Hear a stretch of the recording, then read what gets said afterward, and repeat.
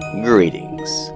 We're thrilled you've returned to the Blaqk and Grimm podcast, an original horror fiction performance. Come in. Come in. I am Mr. Blaqk, narrator and host of our beloved podcast. Tonight, it is my dark pleasure to share another chapter for Season 1. I think Grimm has outdone himself with this little glimpse into Danny's misfortunes. Tonight, our heroes venture into Hoplin's Cove to see what rests behind the barricade. What will happen? Now, gather close, and I shall share with you Episode 9 of Danny's River.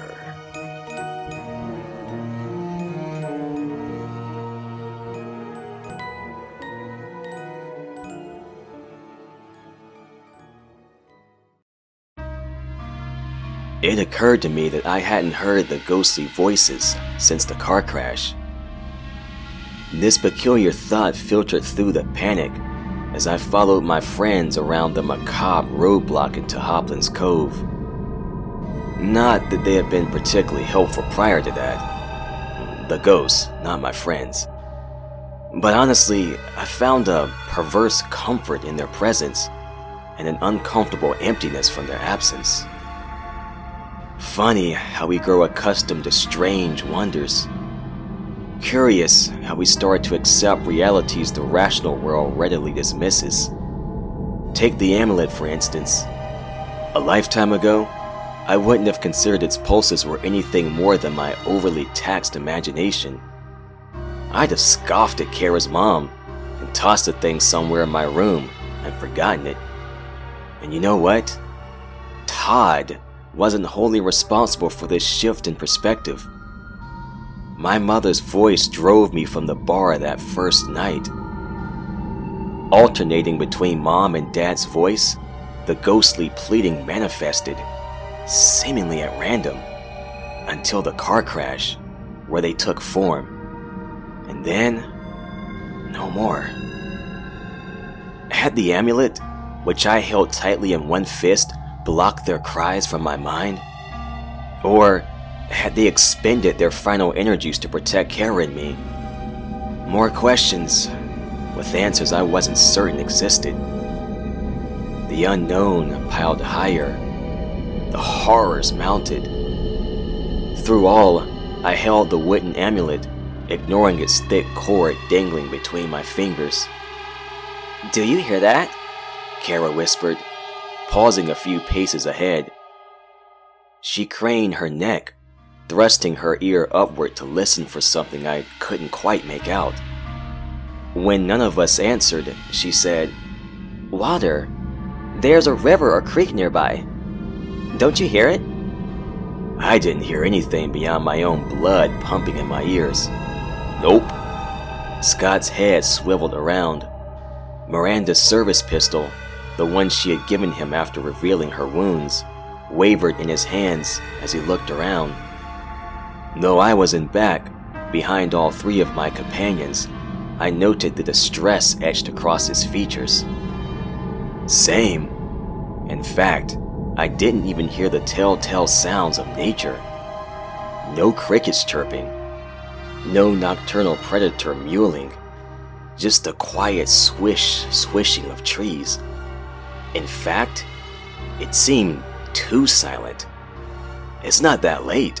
Where are the—" Before I could finish, Miranda spoke up. "Be quiet. This is not a good place." We stopped moving. Those sharp branches jutted towards us and attempted to crowd into one another. There's an old adage, safety in numbers. Despite there only being 4 of us, I think we all found comfort in each other's presence.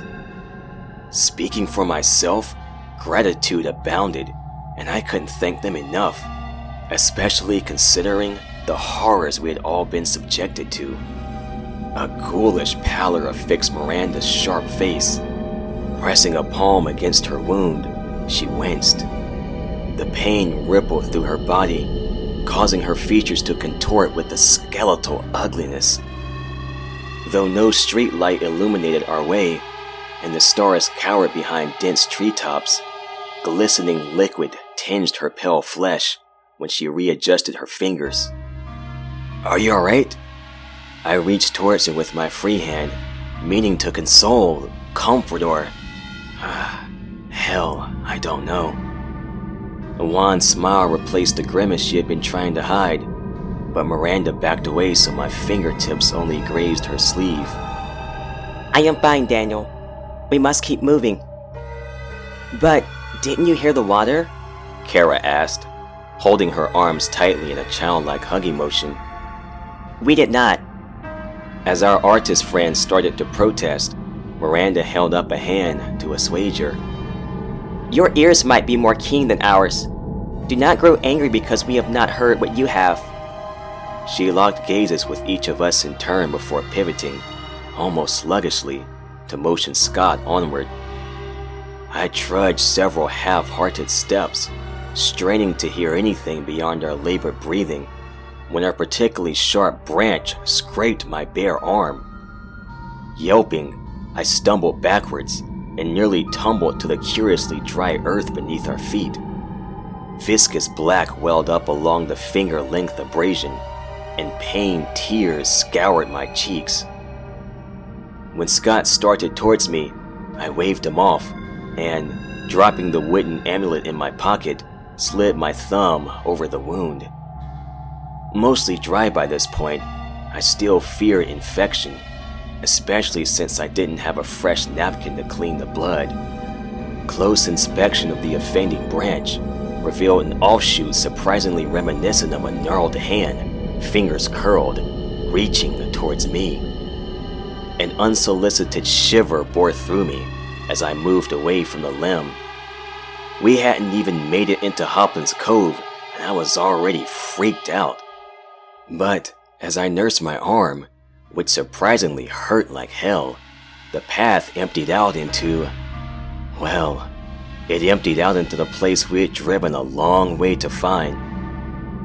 In his letter to me, the murderer implied my mother came from an area of some report, if she was the nurse in his wacko story.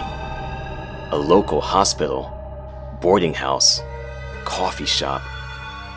Todd indicated a place that, while potentially backwoods as fuck, might have at least one halfway decent restaurant, maybe even a library or post office. In the letter to my mother, and via conversation with Kara's mother during my trip to the hospital, I found breadcrumbs hinting towards less respectable locales. Nothing prepared me for the true Hoplin's Cove. How should I describe it? A few dangerously sagging buildings plunged from the wild shoulder-high grass and dotted the scene in a vaguely symmetrical manner that might suggest a road. Several dilapidated structures of varying sizes fanned out to our right. On one, I managed to barely make out a heavily rusted sign, identifying it as a diner. No glass filled its windows. No door hung from its hinges. As we moved closer, stepping on malleable earth instead of asphalt, I saw only an empty, nature-assaulted shell. Grime and nature consumed most other buildings, so they barely resembled their former selves. I doubted the town had ever been particularly large, but this didn't compute. "Look up there." Scott pointed towards a brick structure, roughly 100 yards ahead of us. The path we stood on directly led to it. "What do you want to bet that what we're here for isn't there?" As one, we shifted our attention to the building. It appeared less afflicted by the same disease eating away at everything else. Monolithic in comparison, its roof seemed mostly intact, and, at least on the side facing us, there didn't appear to be any structural deformations. Even in darkness, it emanated authority. Broken windows, massive even from our distance, glowered down at us. No boards shielded those hollow eyes. No light flickered within their gloom. A great staircase rose up to it, weeds and waving grass forming an almost impenetrable barrier. Behind them, we glimpsed a gaping maw. At some point in its past, the grand doorway had been ripped from its hinges, leaving whatever the place was open to the elements. In truth, it didn't look as fazed by the brutality as it should. Only a fool would want to venture inside. I think we should go back to the car, Kara said. She moved next to me and, without either of us registering it until afterward, slid her hand into mine. I think I know what that place is, I murmured. Miranda asked, peering through her pain into my tired face. Elaborate. Todd's first letter? Not the ones I read in the car, but the first one to me. Made it seem like the town he met Mom, or the nurse as he called her, was a bit more affluent. She worked at the local hospital. What if the local hospital wasn't what we think of back home? What if we're looking at the local hospital? Understanding started dawning on me. In school, you're taught to read between the lines. When studying literature, you learn the importance of what's not said, of what's left out, as well as the overt meaning. I think this place grew up around a mental asylum, and maybe the killer that he mentioned in his story, maybe Todd himself escaped from here. Let's not jump to any conclusions just yet. Scott scanned our faces, then turned back towards the building. No jumping, but, well, that seems the place to start. I motioned to the other ramshackle buildings, most missing large sections of their roofs, others merging with various flora. There's also something else to think about. Where are the people who erected that monstrosity? Kara jabbed a thumb towards the grotesque roadblock as she seemingly read my mind. Not to mention that man who almost killed us. From what he said, there's probably people hiding around here somewhere, Scott added. His fingers wound around the gun even tighter, as if by doing so, it could offer more protection. His collectedness cracked and, maybe for the first time, I really wondered how much more he, let alone any of us, could take. We were normal kids not too long ago. Average guys, drifting in different directions. We each had our own reasons for the choices we made.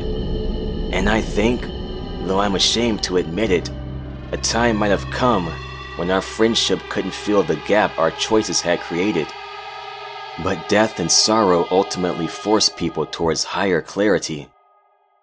He remained my best friend, and as he was neck deep in the shit with me, I felt fairly confident I was his.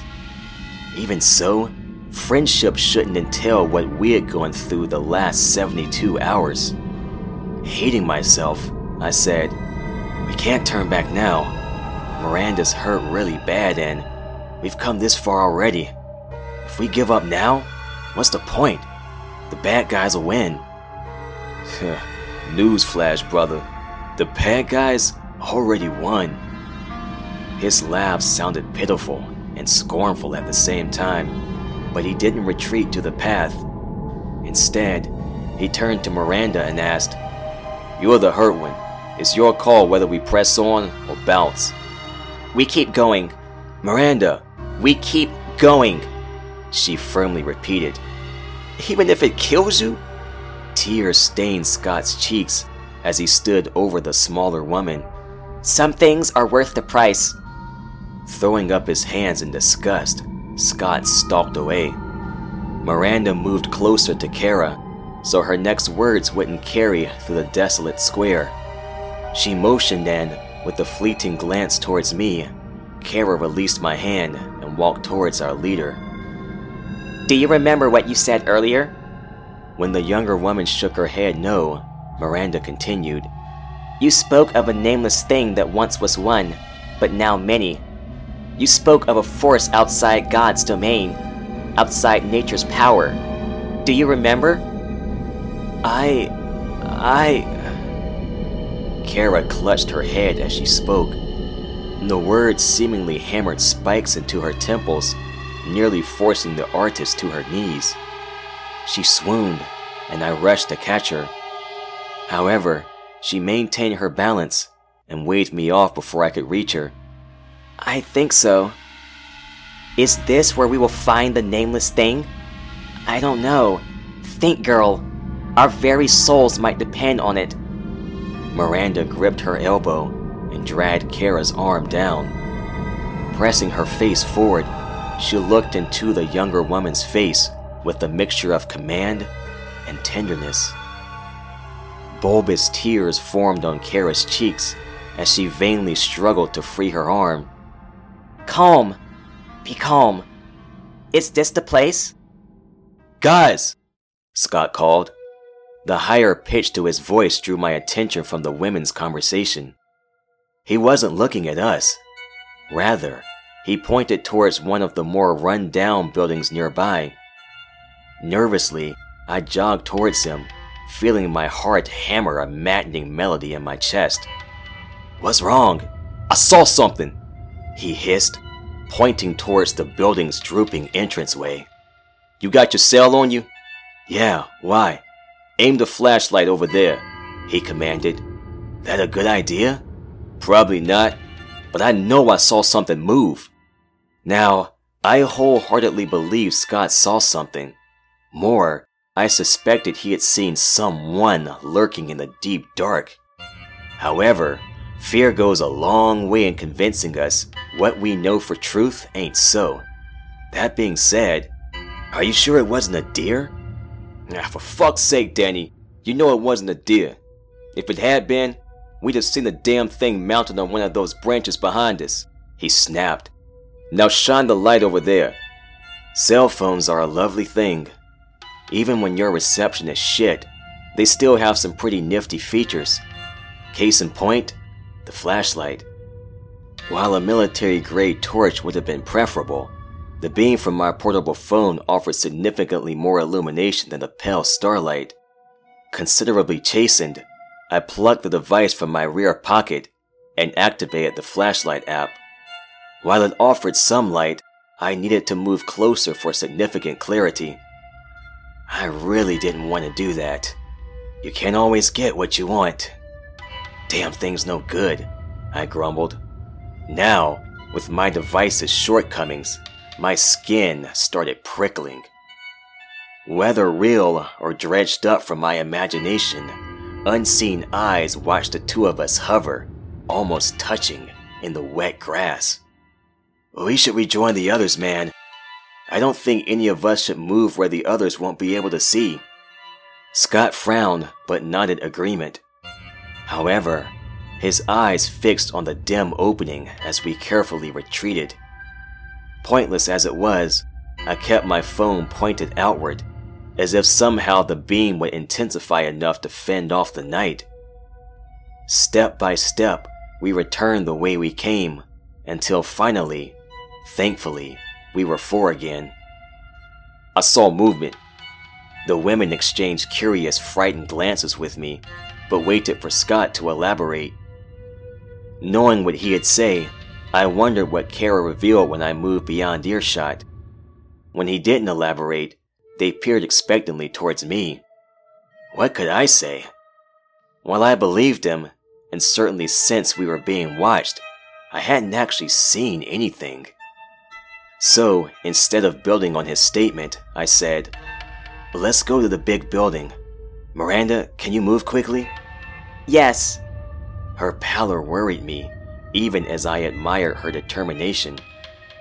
She meant to push herself beyond any breaking point, beyond the line where medication, stitches, and clean bandages could offer salvation. I was, essentially, the death of her. As if tuned into my mental frequency, she added, "This is not your fault, Danny. Now go. We will follow your lead." I trust you, Kara whispered. She reached for my hand again and, needing its comfort, I didn't pull away. Where I'd seen fragile beauty earlier, with my perception tainted by fear and distrust, I beheld sturdy resolve. Her limbs unconsciously trembled with terror. Hey, I couldn't judge her, as I pretty much shared the same feeling, and if you just glanced at her, you might dismiss her as the sexy first or second victim in a horror movie. This artist, this woman I'd jumped into a damn river to save, she was here. I'm a bit slow, so was only now grasping the significance. I breathed deeply, squeezed her hand, and started towards the distant building. Scott fell into step behind me, with Miranda attempting to match pace beside him. Only two of us had cells, Kara and myself, so we used our flashlights to offer a painfully weak spear of light. Scott kept the gun raised, his eyes darting towards every shadowy structure every few steps. There was something there, he grumbled as we reached, then passed the first building. More for his sake than desire to reveal anything, I pointed my cell towards the one-story structure. Behind strangling vines and weather-stained brick, I barely made out enough lettering to guess what it had once been. GARDHSE. A guardhouse. I hesitated, causing my buddy to tumble into me. They got it wrong. Who got it wrong? Kara asked, joining her light with mine. Your mom. Todd. Hell, we got it wrong. I lowered my arm, letting the yellowish beam bathe our legs. I started walking again, forcing the others to keep moving before I elaborated. This isn't a town. It's either a prison or a psychiatric hospital. I think they used to call those things asylums or sanitariums. I don't believe this place is the happy, we're gonna get you all better kind either. Oh my God. I don't think God's been here for a long time. Scott's voice held a somber, almost defeated timbre. A chilly breeze forced its way between us. Its touch tapped wet fingers over our spines, spreading goosebumps over clammy skin.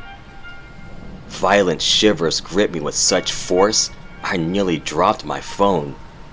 Clouds swam overhead, shrouding what little starlight poked through. Sweat trickled down my brow, and my bladder seized to the point I nearly urinated down my leg. The ambience encouraged imagination to succumb to feverish delusions. Naturally, as with any good scary story, this was when we heard footsteps. What was that? Move! Miranda hissed. We need to get out of the open. Our destination remained several hundred yards away. Another taller building jutted from the dirt halfway there and off toward Hoplin's Cove's right-hand side. It didn't seem as desiccated as the guardhouse, but the obsidian night hindered my ability to properly gauge the damage. Moreover, the footsteps hadn't stopped, sometimes seeming ahead, sometimes behind. We needed to get to safety, if such a thing existed in this place. Without discussing it, we moved as one towards the building, me out front, Scott in the rear, covering us with the revolver. Things turned bad very quickly. An inhuman roar shattered the preternatural stillness. All other sounds, the footsteps, our labored breathing, the rustling wind, it all drowned in the roar's intensity. One of us screamed. We shoved each other forward, unwilling to pull ahead or fall behind, lest someone fall prey to whatever came for us. Another louder roar rumbled through the night, answering the first. Closer, and at our backs. I did something stupid. I looked over my shoulder. This time, I knew the scream belonged to me. Not one, not two, 6 creatures stalked towards us. Vaguely humanoid, they move with a gorilla-like fluidity, sometimes moving on 2 feet, sometimes using their hands to propel forward. I'd seen their kind twice. Once, in a mysterious video where my father had been killed. In that, the monster vaguely resembled gnarled trees. The other, when I saw Todd's true form, after we crashed through the storefront back home.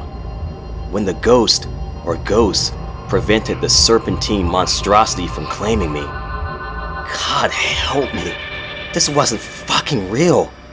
Their bodies mimicked twisted, blighted trees. Their corded muscles separated from the human air by only the barest skin. Their heads didn't have a human's roundness. Those angular aberrations twisted like their frames, but also exhibited a snake's unyielding desire to consume.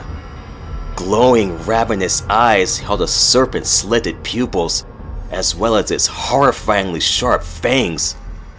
"What the absolute fuck?" Scott screamed as he stumbled into a half turn. Falling to one knee, he loosed a terrified grunt. "Get up, man!" I shrieked. One of the creatures snarled at us. Then, it smiled. It fucking smiled at us. I reached down and yanked my friend to his feet. The gun had slipped from his fingers when he fell, so I reached down to pluck it from the dirt. Up until this point, I hadn't held a firearm, at least not with any intention to use it. You can learn a lot from the internet, and as scared as I was, I had no intention on dying. I pressed the hammer and aimed towards the monsters. "Stay back!" "Danny!" Miranda shouted. "Give me the gun!" Barely noticing her command, I turned my head, sluggishly dazed, to regard her. Now at my side, she held out a small hand for the firearm. I saw fresh blood staining her front. When I lifted my eyes to meet hers, understanding passed between us. "No," I whimpered. "Please, let me do this one last thing." "But..." The creature steadily closed the gap. Tears blurred my vision as I struggled to hold on to... To what? I didn't have anything to hold on to anymore. Crying, I handed my friend, my white knight, her weapon. "Now run," she whispered. So we did. With only one chance, we made a mad dash towards the asylum.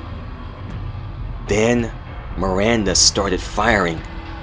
One shot, followed by an enraged scream and bloodthirsty snarls. A second shot. Repeat snarls and shrieks. A third. A fourth. We closed in on the brick building. With only a dozen or 2 yards left to go, Miranda started screaming. I did not stop running as I foolishly looked over my shoulder. I did not stop as I watched them circle her, 4 as she had managed to put down 2, and rush into her. I did not stop as they bit into her and... God, and pulled her apart. God help us. I did not stop as she died. It stalled the bastards long enough for us to crash up weed-riddled stone steps into an unexpectedly sturdy hardwood door. It's amazing what you process in the midst of tragedy. Considering the squalor at our backs, the relatively unblemished portal seemed quizzically out of place. Its old-fashioned iron handle lacked the rust you would expect. And again, in the maddening way the mind compartmentalizes during horrific moments, I detected what appeared to be ornate figures etched into the wood, though panic and the night prevented me from fully making out their designs. I kind of expected we'd find the damn thing locked. Scott and Kara fought to get the handle twisted. Whether bad luck or sweaty palms, they failed with the first 2 attempts. I numbly watched the creatures finish with their gruesome task. It ended all too swiftly, and as my friends fumbled with the door, those hateful monstrosities turned their attentions back to us. Viscous saliva and gore dribbled from their sneering mouths. Too many teeth stalked towards us. Guys, my voice was barely audible. My bladder finally surrendered. Hot, stinking urine spread across my crotch and wove ungraciously down my leg. Some other time, I would have felt shame. Right then, pacing myself really held an abstract disturbance, less important than the impending death that prowled increasingly closer. They're coming. Finally, the door swung open. The same instant, the creatures bounded towards us. Then, Scott yanked me backwards through the slightly open doorway. Kara barely had time to close the door as the 4 monsters impacted on the other side. It rocked on its hinges, but held. Quickly, she slid a large arm-length metal rod across the door. The locking mechanism fell into place, barring the creatures from easily getting inside. I bent forward, clutching my knees as I fought for breath. As clawed fists beat the wooden exterior, my friends did the same. "What are those things?" Kara asked, more to feel the pregnant silence than with expectation of any real answer. "Miranda's dead. They got her." All I could say, now that we were in relative safety, if only for the moment. "Yeah. What do we do now?" Scott asked. When Kara didn't answer, I looked up to see him peering, red-eyed and bewildered, at me. "Danny, tell me what we do now, brother." I straightened and reached into my pockets. First, I drew out the amulet and lifted the leather thong over my head. Leaving it over my shirt didn't feel right, so I lifted my collar and pushed it through, so the pulsating wood could touch my skin. Strangely, it comforted me. After that, I grabbed my pocket knife and started to reach for my phone. But the cell wasn't anywhere on my person. Somewhere between giving Miranda the gun and now, I lost my phone. Kara clutched hers in one shaking hand, so at least we had one. One knife, one cell phone, and 3 terrified people. Not a great start. I groaned, already frustrated at how noticeably the cards were piling against us. "We have to go deeper," I finally said. No use in mentioning my absent phone. They knew. They had to know. And Scott didn't typically carry a blade, so... "No separating," Kara commanded, moving closer to us. Fine. I had no intention on letting walls, doors, or anything but a few feet separate us. Not after what happened to Miranda. As the creatures pounded on the door, I took a moment to investigate our immediate surroundings. If the outside world resembled a scarred battlefield where nature and, well, something else waged relentless war, the asylum's interior paid homage to the austere. A grand hallway, the kind you would see in old movies, full of Gothic castles or plantations, stretched out around us. Massive bookcases decorated a nearby wall, their heavy wooden frames lifting towards the vaulted ceiling. On the other side of the room, an open doorway nestled between twin staircases. Again with sloping banisters that rejoined at the top, and elicited a rather specific mental image. Something bugged me. I couldn't put a finger on what it was, not at first. But then, when I moved closer to the shelves, which curiously seemed laden with darkly colored or leather-bound tomes, realization pummeled into me with such force I wasn't absolutely sure of reality anymore. No dust, no cobwebs, no broken down, time-worn anything. I was absolutely certain when we ventured into other parts, we'd see similar things. Halfway through turning back to the others, I paused to peer at the vaulted ceiling. "Does it seem brighter in here to you guys?" I asked. By its outward appearance, this place shouldn't have power, and no bulbs offered any shelter from the gloom. Yet, my vision had barely needed to adjust to the dark when it struggled to see outside. "Yeah," Scott said. He drifted further down the corridor with his head tilted thoughtfully skyward. "No bulbs in the light fixtures though. Least none I can see." Such normal conversation, all things considered. "Okay, up the stairs or through that door?" I asked, pointing towards the opening between the staircases. Guys, Kara started. "What?" this is too easy. And clean. Shouldn't this place look like, well, a massive shithole? I nodded. "Yeah.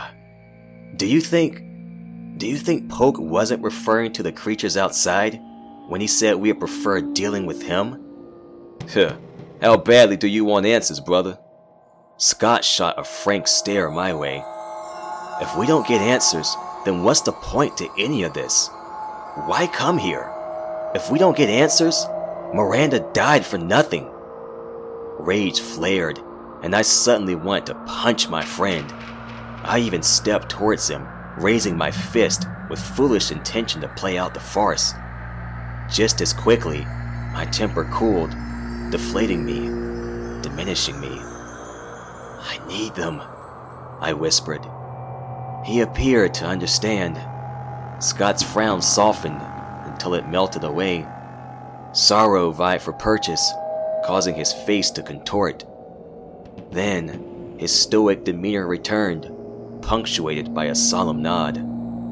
"Through the door. Let's find those answers." We fell into line beside each other, my friends on either side of me. Had we taken the time, we might have noticed how our steps matched. Somehow, with one of our number fallen, some bastardized symmetry had been found.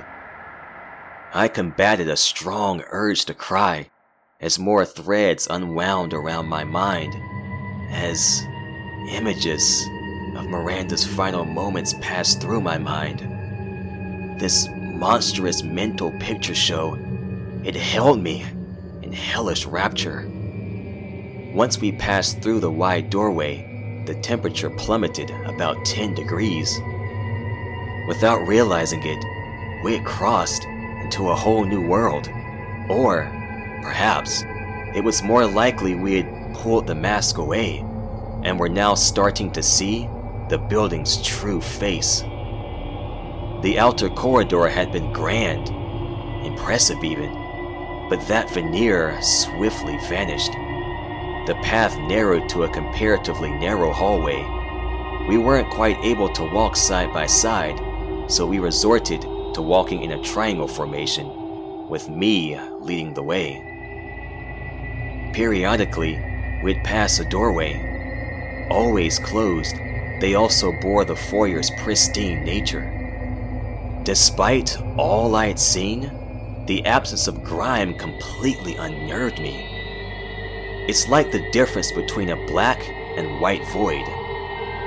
The black void draws up words like abyss, obsidian, Stygian, and you expect something's lurking in there. But the white void, you don't know what to expect. It's nothingness, or the illusion of it. So when something pops out of the white void, it's so much worse. The cleanness resembled the white void in this way, harder to process, and, to me, infinitely scarier. The hallway ended after a few hundred feet. At first, it seemed like we had reached a dead end. However, when we drew closer, maybe 20 paces off, I noted another passage cutting left. We passed 2 closed doors, one to either side, and staggered so they weren't adjacent to each other before reaching the turn. My breath hitched when I realized the corridor didn't just turn left, it also went right, like a T-bone. "Did you guys notice that?" I asked, jabbing my fist towards the right-hand passageway. Only just now, Kara answered. Scott nodded in agreement. I don't like this place. It's unnatural. That's when the whispering started. We couldn't make out what they were saying at first, just an ominous, constant drone. Almost like chanting, honestly. Our singular certainty was this: they were coming from the left hallway. I craned my head in an attempt to see farther along the hall, but the shadows seemingly severed the light a few feet away. Still, the whispers filled my head, causing it to throb unpleasantly. The more it filled, the clearer they became. "Come to us, children. Come to us and play," they intoned. I regarded my friends to see if they heard it too. By the way they clutched the sides of their heads, I knew they did. We needed to escape them. As the whispers morphed into quiet screams in our skulls, we fled down the opposite hallway. Rushing through the winding hallways, up and down small flights of stairs, we thought we could escape them. Yet the sounds came from behind closed doors, as well as behind us. No matter how many turns we seemed to make, they were always there. The corridor started getting narrow after we had traversed the maze-like asylum. After a bit, we moved in single file, making certain to keep as close to the center of the hall as possible. So far, every door had been closed, but we didn't know if any were locked. Nor did we know if we had passed openings where something terrible might lay in wait, intent on obstructing our flight. Sometimes, something would bang against the door. When this happened, at least one of us would yell, scream if you want to call it for what it was, and bounce as if struck to the hall's adjacent side. Eventually, and almost as suddenly, the voices and banging stopped. A buzzer echoed somewhere in the asylum's deepest recesses. As we stood, cloistered together, clutching the phone and knife in some vain hope they'd offer real protection, the doors started opening. As it happened, we hovered next to one, and when it smoothly glided open, I really expected our worst nightmare on the other side. This being the first room we had been able to enter since arriving, we stepped inside. Beneath the roomy shadows, and our minds twisted anticipation, the squarish room might have harbored fear-inducing truths. We definitely expected as much when crossing its threshold. Truth was far simpler. An office of some sort, though not modern, wide enough for the 3 of us to lie down with our arms fanned out and still have some room, filled with a small workstation, not topped with the monitors and paraphernalia you would find on modern desks. A small shelving unit squatted against one wall, a long dead clock mounted above it, and a large newspaper clipping was framed next to it. I walked towards these. When I reached the clipping, I read out loud, "Hoplin's Cove Asylum opens its doors thanks to generous donation. Hey, come here." I waited for them to join me before continuing. "Hey, someone better guard the door," Scott said. My skin keeps crawling, like someone's tracing their fingers up and down my arms. "We're being toyed with," Kara added, as she joined me at the clipping. "Right. Hey Danny, mind if I hold that knife a bit? I think I'd feel safer if I could fight back if someone tries to jump me." We moved towards each other, and despite feeling a bit helpless without it, I handed my pocket knife to him. Scott returned to the open doorway, making sure he could see in either direction, and I rejoined Kara.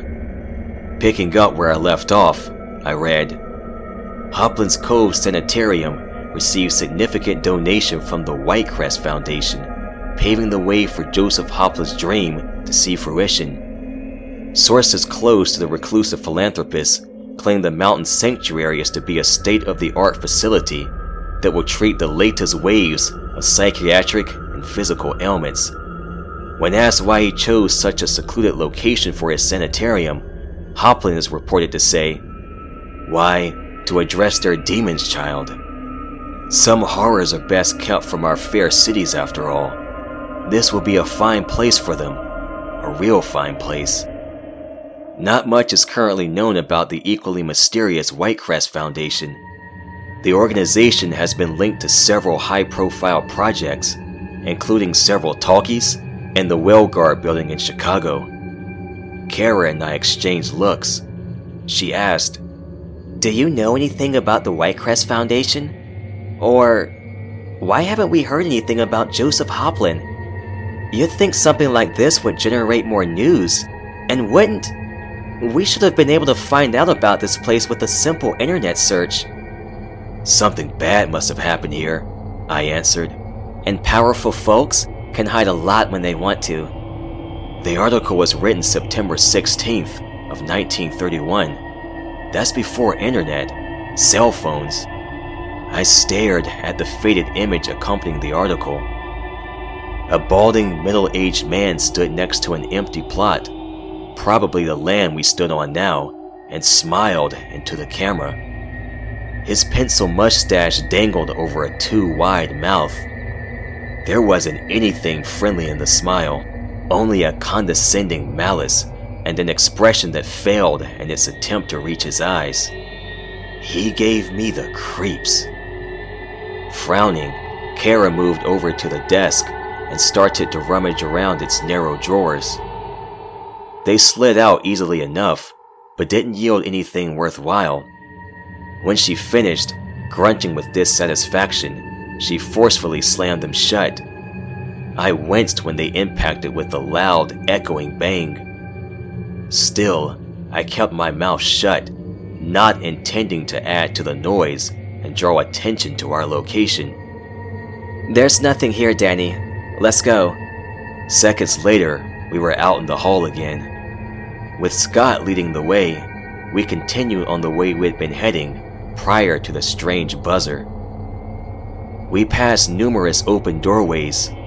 Behind some, we found rooms much like the first, while others were obviously patient rooms.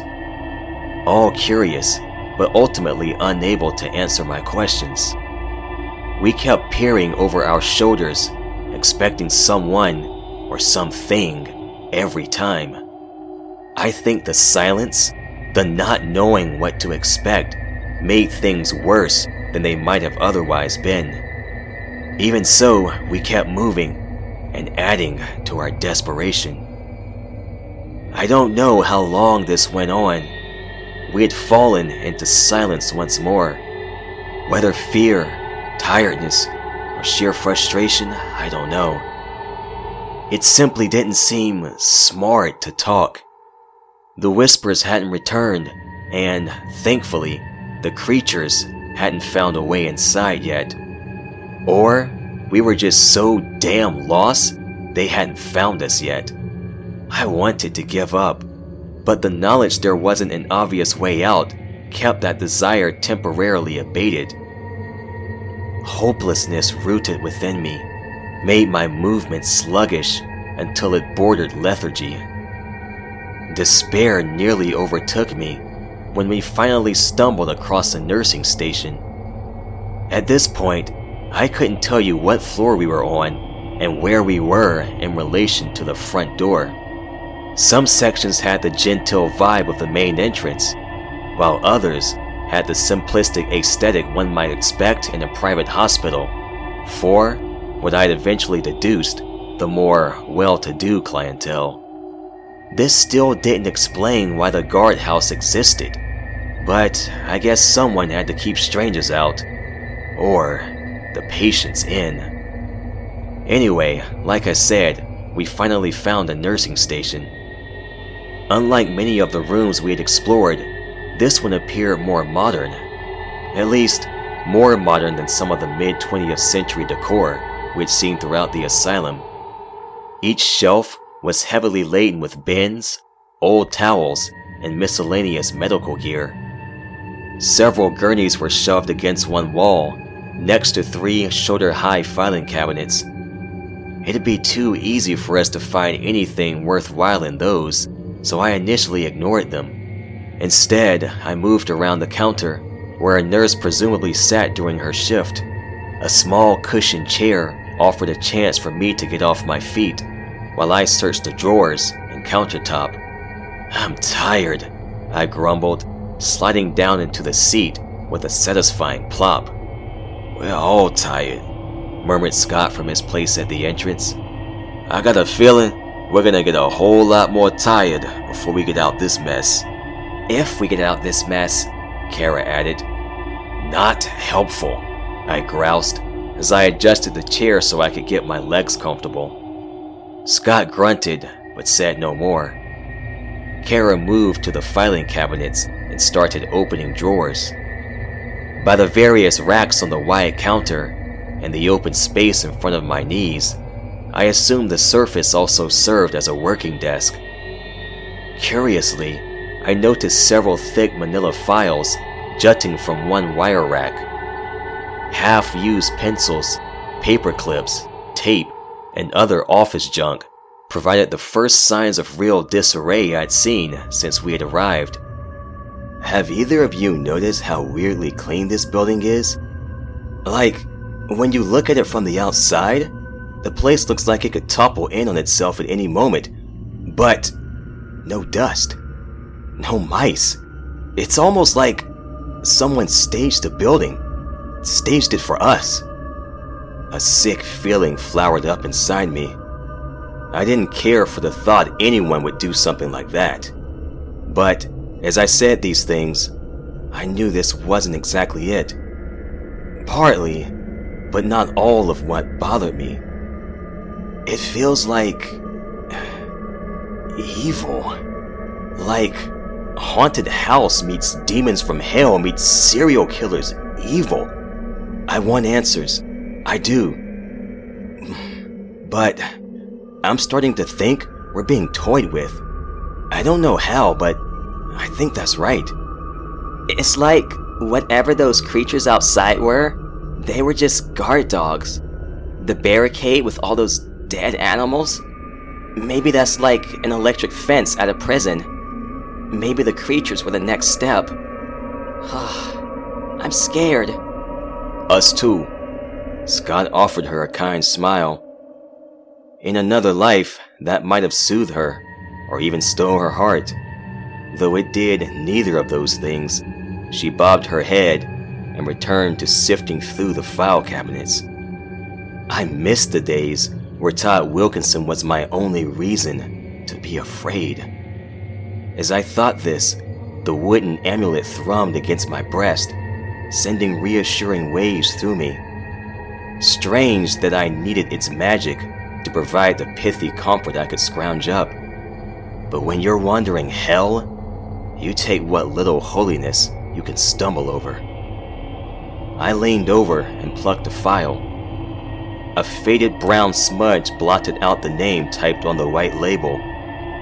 But when I opened it, I immediately knew I'd find something we had come looking for. Clearing off a space so I could lay the file down, I called for Kara to bring her phone over so we could use the flashlight. Holy shit! I gasped when the pale glow illuminated the single demographics page. I didn't immediately recognize the name. It was the one Anne called him, Conrad Brett, but I recognized the face alright. That's him. That's the motherfucker who killed my family. I rifled through the pages until I stumbled onto a section with doctor's notes. I quickly poured through these until I found the one I knew I'd come all this way for. I fell back in my seat and turned as a wave of nausea assailed me. "What's wrong?" Scott asked, craning his neck so he could see us. "Read that," I mumbled, pointing to the open page. Out loud. Slowly, Kara started to read. December 12th, 1998. Longtime patient CB displays unhealthy fixation on new nurse. Has been overheard making false statements to her, such as how he came to reside in this facility. I have discussed with patient about the inappropriateness of such behavior. Patient response is recorded as follows. "Only the damned come here, doctor. You know this. We are all monsters. She is just part of the family.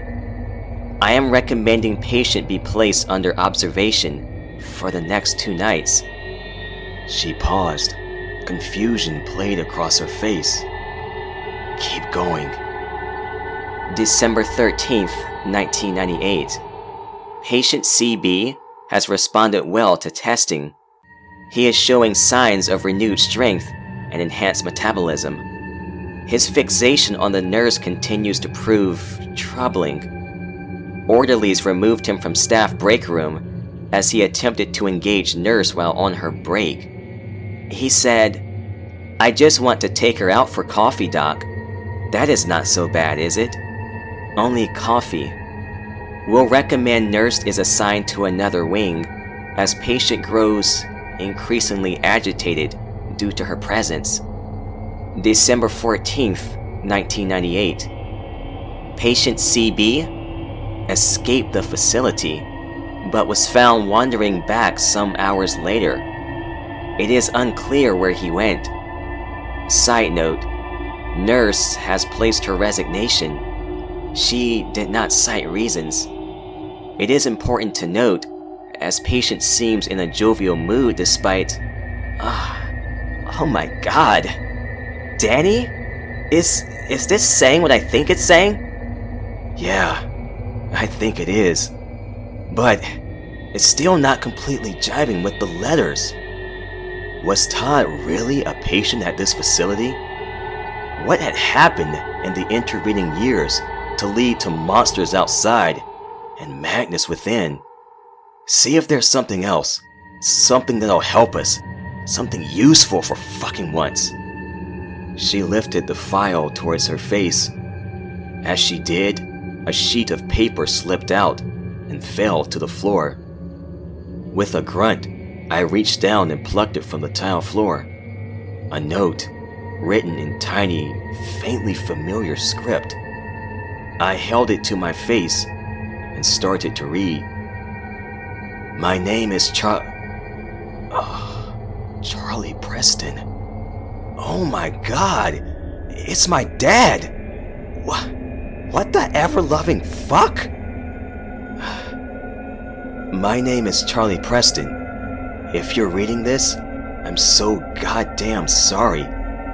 I came here for answers concerning my family. My wife, Nadia, used to work here. She is the nurse this monster seemed obsessed with. In her sleep, my wife moans about this place. She screams a name, Conrad, on her worst nights. There is a man who has been hanging around. A man new to our town who has ingratiated himself within our circles. He watches her with a predatory gaze that I do not like. Anyway, a few nights ago, she started talking in her sleep, but not like normal. This time, I thought she was wide awake. Strange, huh? She said where I could find this place. She said there were evil things here that the doctors lied about. God, even writing it makes me sick to my stomach.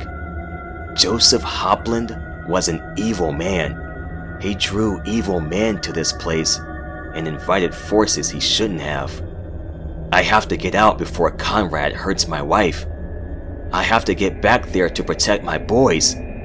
If you're reading this, you should know that they shut this place down right before the turn of the century. Something killed all the staff. If you're reading this, you have a reason you're here. I hope you get out before it kills you too. I looked at Kara, who matched my own bewildered, wide-eyed expression. We were turning towards Scott when someone said, "Hello, children. Welcome to my sanitarium."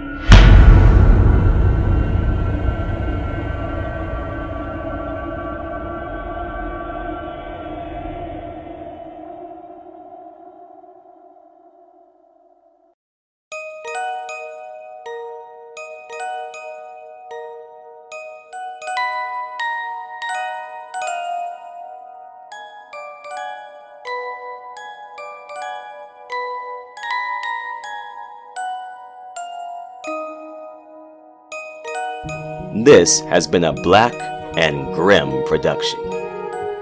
The Blaqk and Grimm podcast is an original horror fiction production and cannot be reproduced without written consent from the creators. The author, Grimm, owns all rights to the story. Reproduction or use without written consent from the author is strictly prohibited. Thank you for joining us for episode 9 of Danny's River. Well, that was intense, eh? I wonder what's in store for next time. Grimm? Damn it, man. Are you eating that body?